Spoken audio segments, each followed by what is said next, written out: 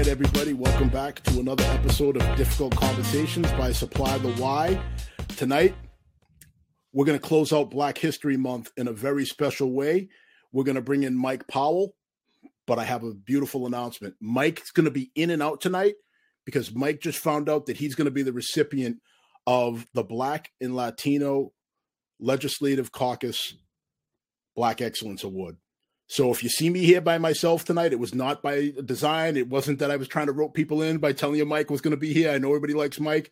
Mike got notified late in the day today that he was going to be a recipient of this very prestigious award. And I can't think of a better way to close out Black History Month than by honoring all of the people that are going to receive the honor night, but especially Mike and all the great work that he does in his community. So I will get him on if he's able to come on. If not, you're going to be stuck with just me. So, folks, again, thank you again for tuning in. Tonight, I just want to talk a little bit about Black History Month and what it means to me and all the different ways that this month can manifest itself. So, a lot of people think that Black History Month has to be about you trying to find, like the Harriet Tubmans, the Rosa Parks, the Martin Luther Kings. And absolutely, those are people that should be celebrated during Black History Month. But it's not just about those people that the stories that we all know. It's about stories that you might not know. It's about people that have invented things. It's about people that are in your communities. It's about even your own family legacies, which I'll talk a little bit about tonight as well. So it looks like Mike is up. Looks like he's ready to join us here. Let me go ahead and get him on while we can. Mike. Made it. Hey, it is great to have you on, man. I'm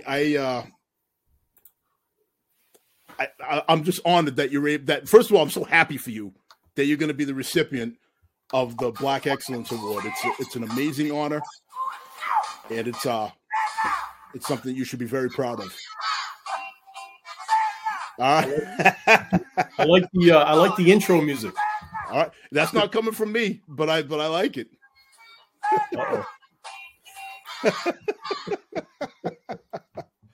Black and I'm proud. So, Mike, congratulations. Talk a little bit about the honor.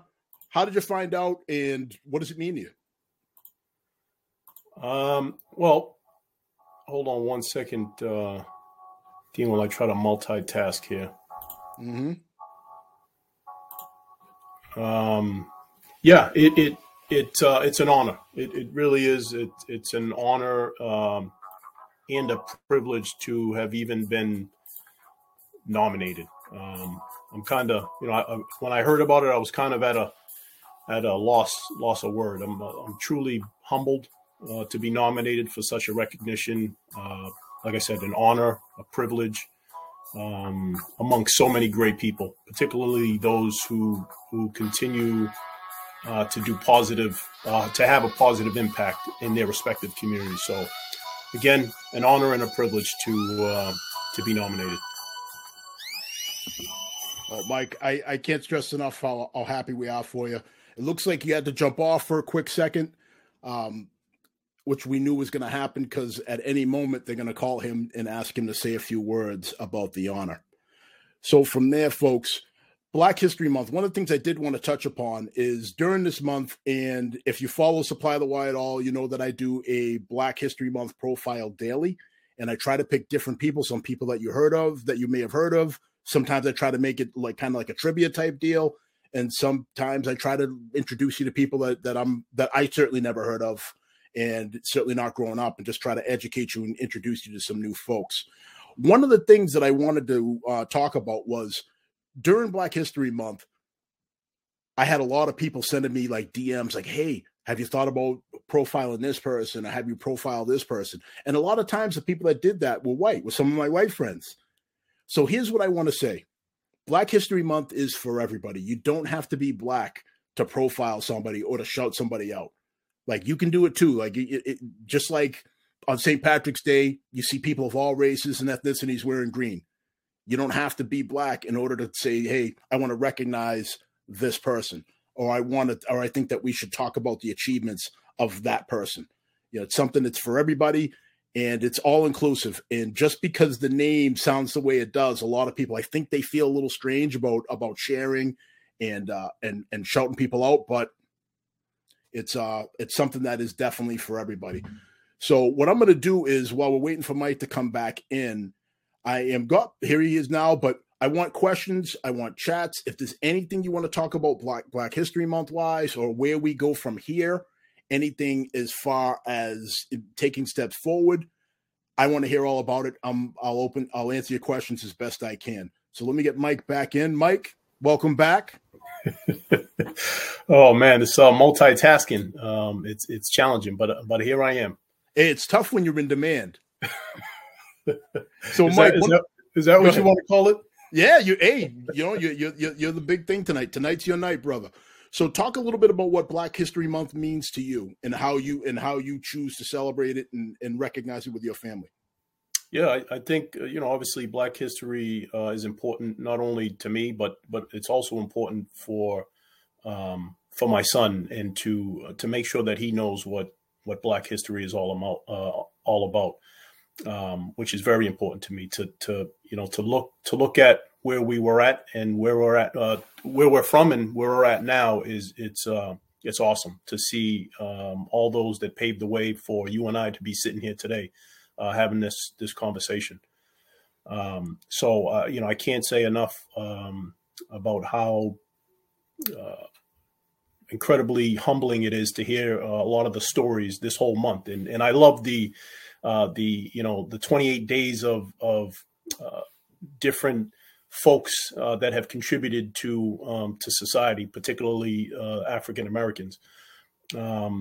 It reminds us of it's not just the Martin Luther Kings and the John Lewis and a lot of the big names. It's some of the names that we haven't heard about yet, and I'm glad that you put the bios up there to educate myself, because I didn't know a few of the folks that you had mentioned. So thank you for that. And thank you for following it. I know sometimes. Sometimes, our conversations are a bit heavy here. You've been here a lot. Sometimes, people just like, you know what? I just want to come home from work and I want to watch a comedy, or I want to watch something light, or something that's not going to make me think. Mm-hmm. And that's perfectly fine. But for those of you that are searching for real conversations, that we're gonna address some real in-depth issues. You and I spoke earlier today for about an hour, and it's funny because every time you and I have one of these conversations, I end up being like, oh man, I gotta go here, I gotta go there, and we have to jump off. But one of the things we spoke about was, where do we go from here, as not only as a people, but as a community and as a country, as far as race relations, as far as just taking steps forward. So we went down the rabbit hole earlier about talking about the N-word. Mm-hmm.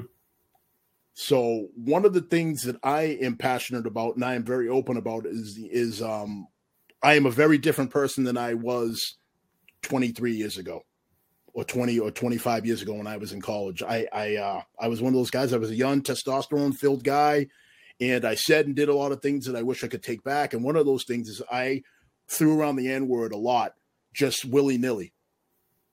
But coming up, there were rules.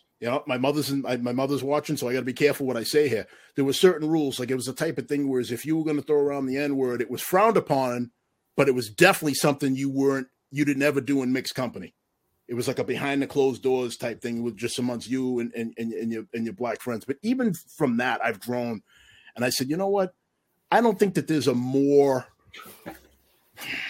unproductive word in the English language than the N-word. So what are your thoughts on that, and how that word is viewed in today's society?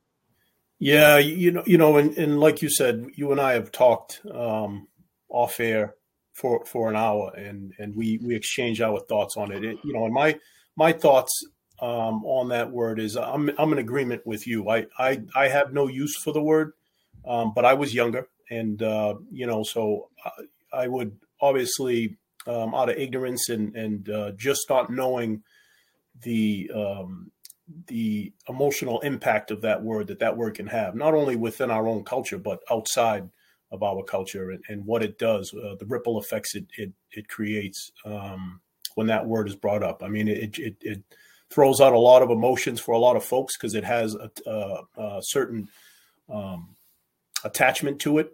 But at the same time, it's as a culture, it's very difficult to detach ourselves from it because it is so intertwined with our culture from hip hop culture. So it's a very, very emotional word. And I hope, my son certainly does not, I don't even think he's heard of that word. And I hope that it's quite some time before he does hear that word. And if I hear that word or hear him say that word, it's going to be my responsibility to educate him on it and to make sure that he understands the meaning behind it. And I'm with you on that. I mean, I have 3 kids. Mine are a little older than your son, and they've all heard it. And one of the ways that my daughters have heard it is one day they were at a rehearsal or one of their plays, and I'm going to say a gentleman. I'm going to be very, very loose, and he called my 2 daughters N-words and telling them to get out of here where they were. This was a white gentleman. Mm-hmm. I get a call. Both of my daughters are in tears. My youngest daughter has no idea what the word is, but she sees the reaction of her older sister, and she reacts to her crying and realizes that something's very wrong, that the demeanor of the man was very wrong. And that was their real introduction to that word. Whereas I know my son's heard it, but that's been more so from music. Mm-hmm. So though it's 2 different contexts, I feel like the word is equally unproductive. And the best thing in the world that could have happened was I was not there. My wife and I were not there when that happened, because I shudder to think what might have happened had I been there when that man said that to my daughters. So I just wanted to see if you had any thoughts on that.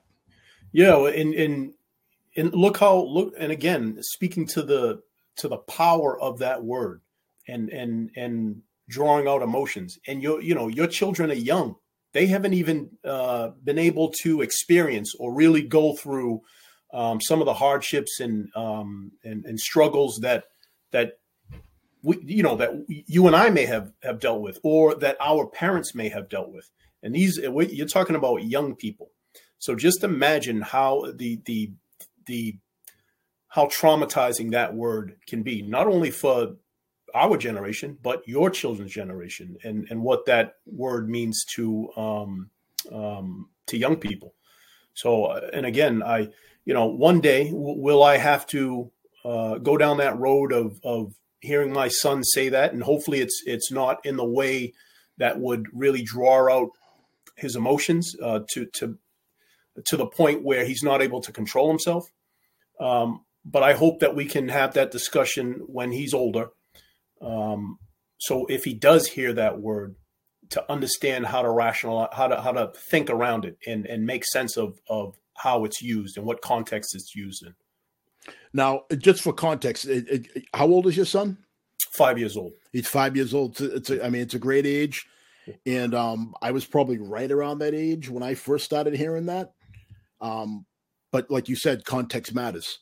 Mm-hmm. And I'm proposing that regardless of the context, it's equally unproductive. And I know my point of view is not a super popular point of view, but it's just how I feel. It's very difficult for anybody to describe a circumstance to me in which that word makes any circumstance better. So I'm going to hit the chat really quick here.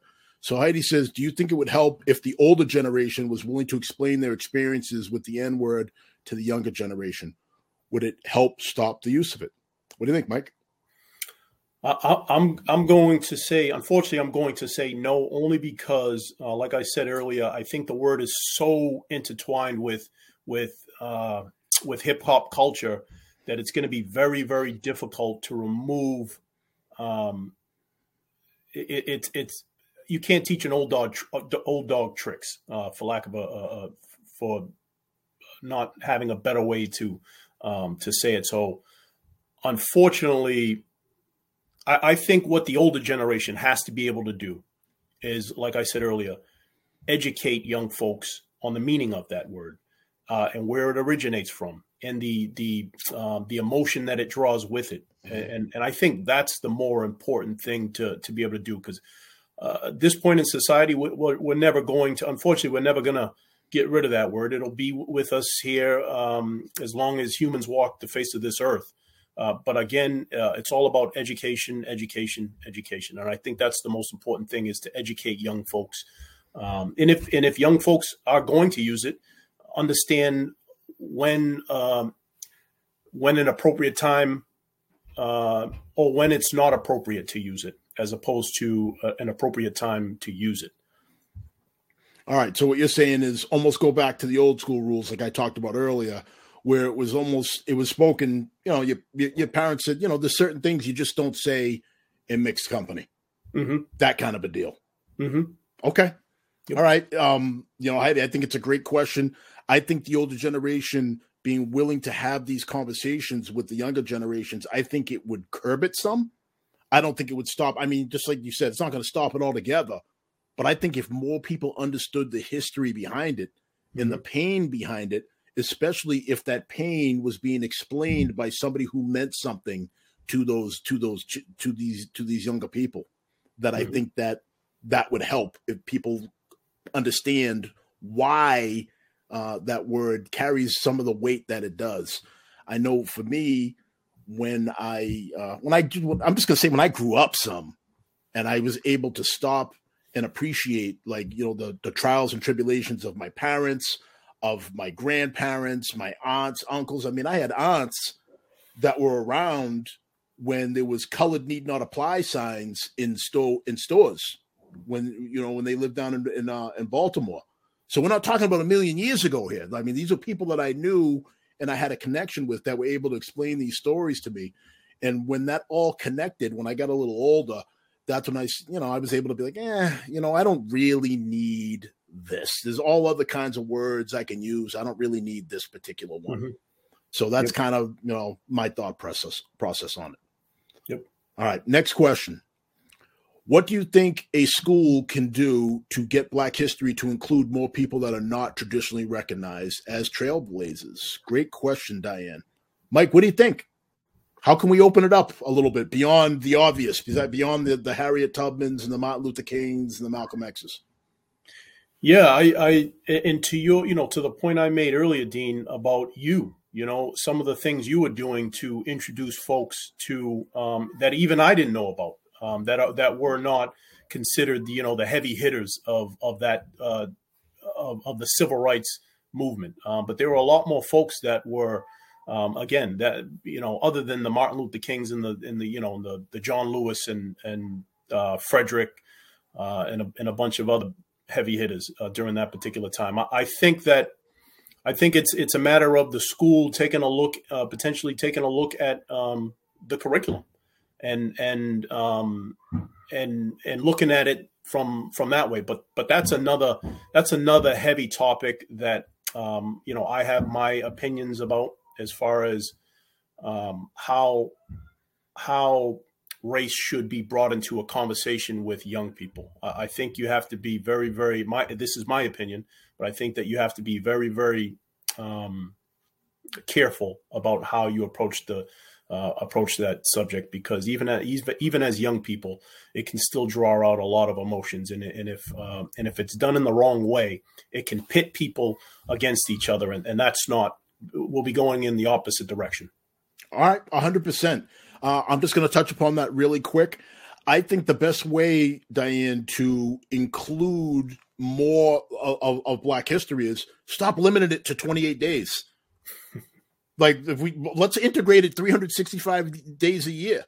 Let's integrate some of the Black inventors in science classes. Let's integrate some of the Black doctors and Black medical professionals in some of these medical classes. We got to stop limiting it and thinking that we have 28 days to talk about this, and then we put it in a box and we wait till next February to talk about it. It should be something that should be included all year round. And it shouldn't be about the color of the skin. It should be about some of the amazing accomplishments that some of these people came up with. Mm-hmm. And that's how I think we can expand it a little bit. I mean, the fact that, the only thing we really talked about when I was in school was we talked about slavery. We talked a little bit about Martin Luther King. Those were horrible days for me. Horrible days for me. There I am. I'm the only black kid in my entire grade for most of my time. And we're talking about slavery and whatnot. Now I got everybody in the class turning around and looking at me. It was uncomfortable. Yeah. It was uncomfortable because most of what we talked about was negative type stuff.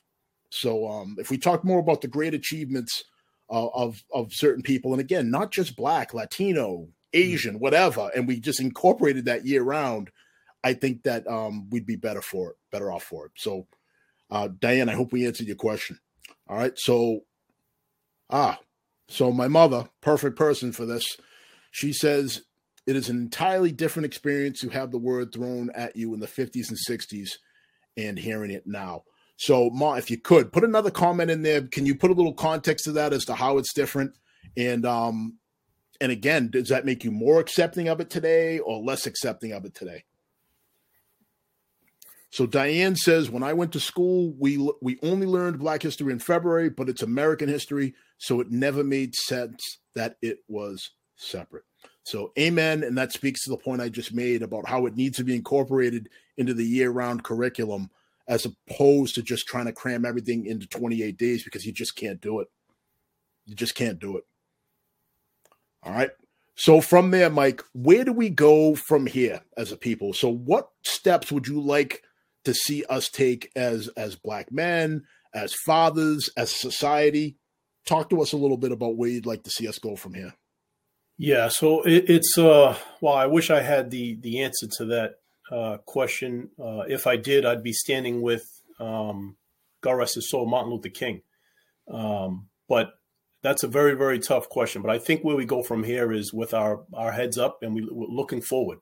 I think a big part of the future, particularly folks that look like you and I, Dean, is if you have little ones, is to teach them young. Teach your children young what it means to be financially responsible. Again, going back to the basics of respect, going back to just being a decent human being. And if, the more and more we continue, and again, I'm not trying to minimize, and I would never try to minimize the importance of representation. But I think that the more and more we continue to just force, I hate to use the word force feed race. I think it upsets folks' stomachs. It leaves your stomach upset because that's all we're hearing about. And I think that it's not doing us any good, particularly young folks. The older we get, we're set in our ways, but for the young folks, I'm speaking about the young people, is we have to be able to get back to just being decent human beings, regardless of what we look like, where we come from, and how we speak. I think getting back to the basics and folks like you and I to continue to represent, not only represent yourself in a positive way, but be role models for folks, for young people that are looking at certain, whether it's professions, fatherhood, or just being a gentleman. So I think just getting back to the basics, but I always preach that it starts at home. And I really, really truly believe that it starts in the home. I couldn't agree with you more. Really quick, I'll just talk about one of the most rewarding parts of my law enforcement career was working in schools. So I was school police for a little while, and then years later I became a school resource officer. And I can tell you that a lot of kids, they're just not getting that foundation at home. A lot of parents nowadays, they kind of just hope that they're sending their kids off to school and they're putting all the onus on the school to provide these baseline lessons and education to these kids. And the fact of the matter is this, it really comes down to simple math, Mike. Mm-hmm. School has your kid for 7 hours a day. Yep. 7 hours. So what are they doing the other 17 hours?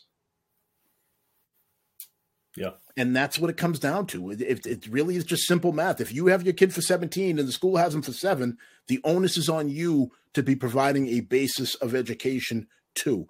And if you don't have that education, that's when you can seek out different platforms. You can come here. If people want to put in the chat or email me, if there's a certain show you want, like I would love to do a show on financial responsibility. Just let me know. And you know, like you have resources and places you can go to learn about these things and to be able to talk about the importance of credit scores, the importance of credit and why it opens up doors for you if you have good credit and you understand it, why it is important for you to understand how to prepare for a job interview, why you dress is appropriate for a job interview. It's appropriate for you to have research, to learn how to research a job. So when you sit down with people in these positions, that you sound like you belong in that room. Like these are all different things that we can do to help crimp other people along. And again, these are things that you're not going to get in school per se, but maybe they should be added to the curriculum, but they definitely need to be added into what's being learned at home. Amen. Mike, do you have a reaction to that or? No. And you know, and I'll piggyback off of some of what you said. It's not too late to create generational wealth. And if it wasn't left to you, then it's up to you to leave that and create that for your young, you know, your son or daughter. So you can start building generational wealth now. Mike, can I challenge you? Sure. So let me challenge you real quick. So suppose I knew nothing about that, right? That sounds easy the way you say it, but where do you start? Like if you don't know anything about that stuff, where do you start? And I think it's starting small. And it depends upon your situation. But I think, the way I think of it is if I leave tomorrow, my son has something for the future, whether that's investments, whether that's whatever's going to life insurance. Life insurance, that's a big part of generational wealth. Just those things to think about. And my background is not finance, so I can't be the one to sit here and preach to folks about that. But I do know that generational wealth is important because, mom and dad are not going to be there forever. And it's going to be important for your son or your daughter to have a solid ground to stand on and run on when it's his or her time to go out into the world. All right. Well, maybe that's something we need to do. And again, put something in the chat. Shoot me a DM. Let me know if you'd be interested in a show that talks about like fiscal responsibility 101. Just have somebody come on and really put everything in layman's terms because I don't know everything. I mean, there was a point in time where I had like a 480 credit score at one point, because I didn't understand credit. I was like, oh, when you pay for things on a credit card, I'm supposed to pay it back? Like I didn't realize that, and I know I'm not the only person that was in that kind of a place at one point. Yep. So, but I digress. So my mother came back and she says it is entirely different experience in the 50s and 60s. So she answered back with, don't use it at all. It was a word that was used to hurt, intimidate, and put one in their place, to name a few. So there you have it, folks. That's from somebody who is older than 25. I'll just leave it there. That has some feelings and has some history with the N-word. But again, that's something that we can certainly talk about in future shows. I'm open to hear different points of view on it. Mm-hmm. So Heidi says, oh, go ahead, Mike. Amen, Patricia. All right. So Heidi says, I think we need to teach our kids Black history is being made every day and that they need to be proud to be part of that. So amen, Heidi. John says, Morgan Freeman had an eye-opening take on just what you said. He feels it shouldn't be restricted to a month. He feels that it is history and it should be celebrated as such. If Morgan Freeman says it must be true, right? So from there, Mike, potting shots. I know you got to run. I know that you have your ceremony that you probably have one ear listening out to it. Again, congratulations. Couple words on what this means to you and where you're going to go from there. Yeah, again, always a pleasure and an honor to be on your show, Dean. I love having these conversations and off off the show, if anyone wants to reach out to me and pick my brain, or maybe I can take a moment and pick your brain, please look me up. I'm not as prestigious as Dean, but you can find me through Dean if you want to do that. But thank you again. I hope everyone continues to stay safe, and everyone say a prayer for Ukraine. 100%. Prayers for Ukraine and what's going on over there. It is a crazy, crazy situation. I'm just going to sneak in one last comment from Elvis. Elvis says, don't use the N-word. Don't refer to it the N-word. I don't care if we are family or friends. So Elvis, this is the first time I've seen your name. First of all, welcome to Supply the Y. We're glad to have you.